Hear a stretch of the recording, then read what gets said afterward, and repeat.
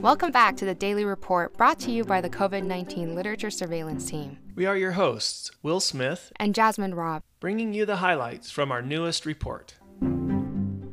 The report for September 21st, 2020. Epidemiology. A meta-analysis of 15 peer-reviewed articles found recurrent COVID-19 infections confirmed via RT-PCR were reported at a mean of 35 days after full clinical recovery from an initial infection. However, these patients also had persistently positive RT-PCR tests for a mean of 39 days following their initial infection. Furthermore, a persistently positive test could be detected in patients without a clinical relapse for 54 days plus or minus 24 days following the initial infection. Understanding the pathology. Investigators describe post-mortem neuropathological findings in 2 patients with COVID-19 and neurological decompensation. Case 1 showed widespread multifocal cortical infarcts, and Case 2 showed brainstem encephalitis. Since viral RNA was not detected in the postmortem brain tissue in either case, these pathologies may not be the direct consequence of viral invasion.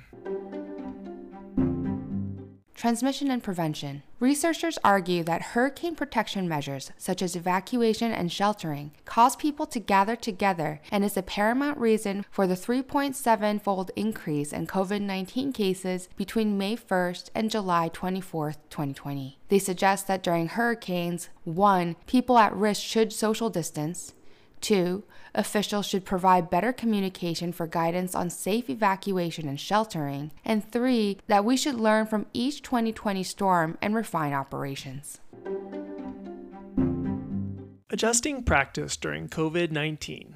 Pharmacist and epidemiologist in Denmark conducted a population-based cohort study of 9,236 patients who tested positive for SARS-CoV-2 via PCR and found no significant difference between 248 NSAID users and 8,988 non-NSAID users with regards to 30-day mortality, hospitalization, ICU admission, mechanical ventilation, or renal replacement therapy. Authors suggest NSAID use during COVID-19 infection may have minimal effect on risk of mortality or adverse outcomes.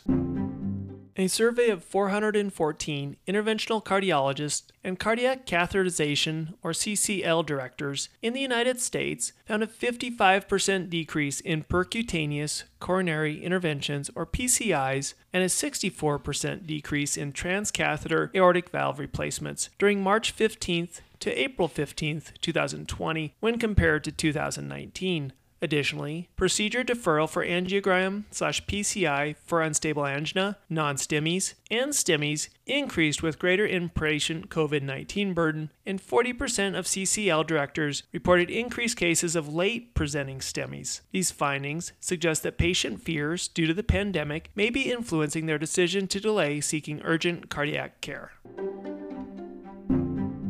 R&D, diagnosis and treatments. Editors from the New England Journal of Medicine had an audio discussion to discuss guidelines for deployment of a COVID-19 vaccine. They discussed the recent pause of testing for one vaccine due to a participant contracting transverse myelitis, showing that the safety protocols in place for vaccine development are functioning as planned. The public does not need to apply causality hastily in these situations where an adverse effect comes to light in a trial, and deployment guidelines, including prioritized groups, is not COVID-19 exceptionalism, but standard for medical practice worldwide. Lastly, they stated that public trust should be gained by transparency and honesty about vaccine deployment.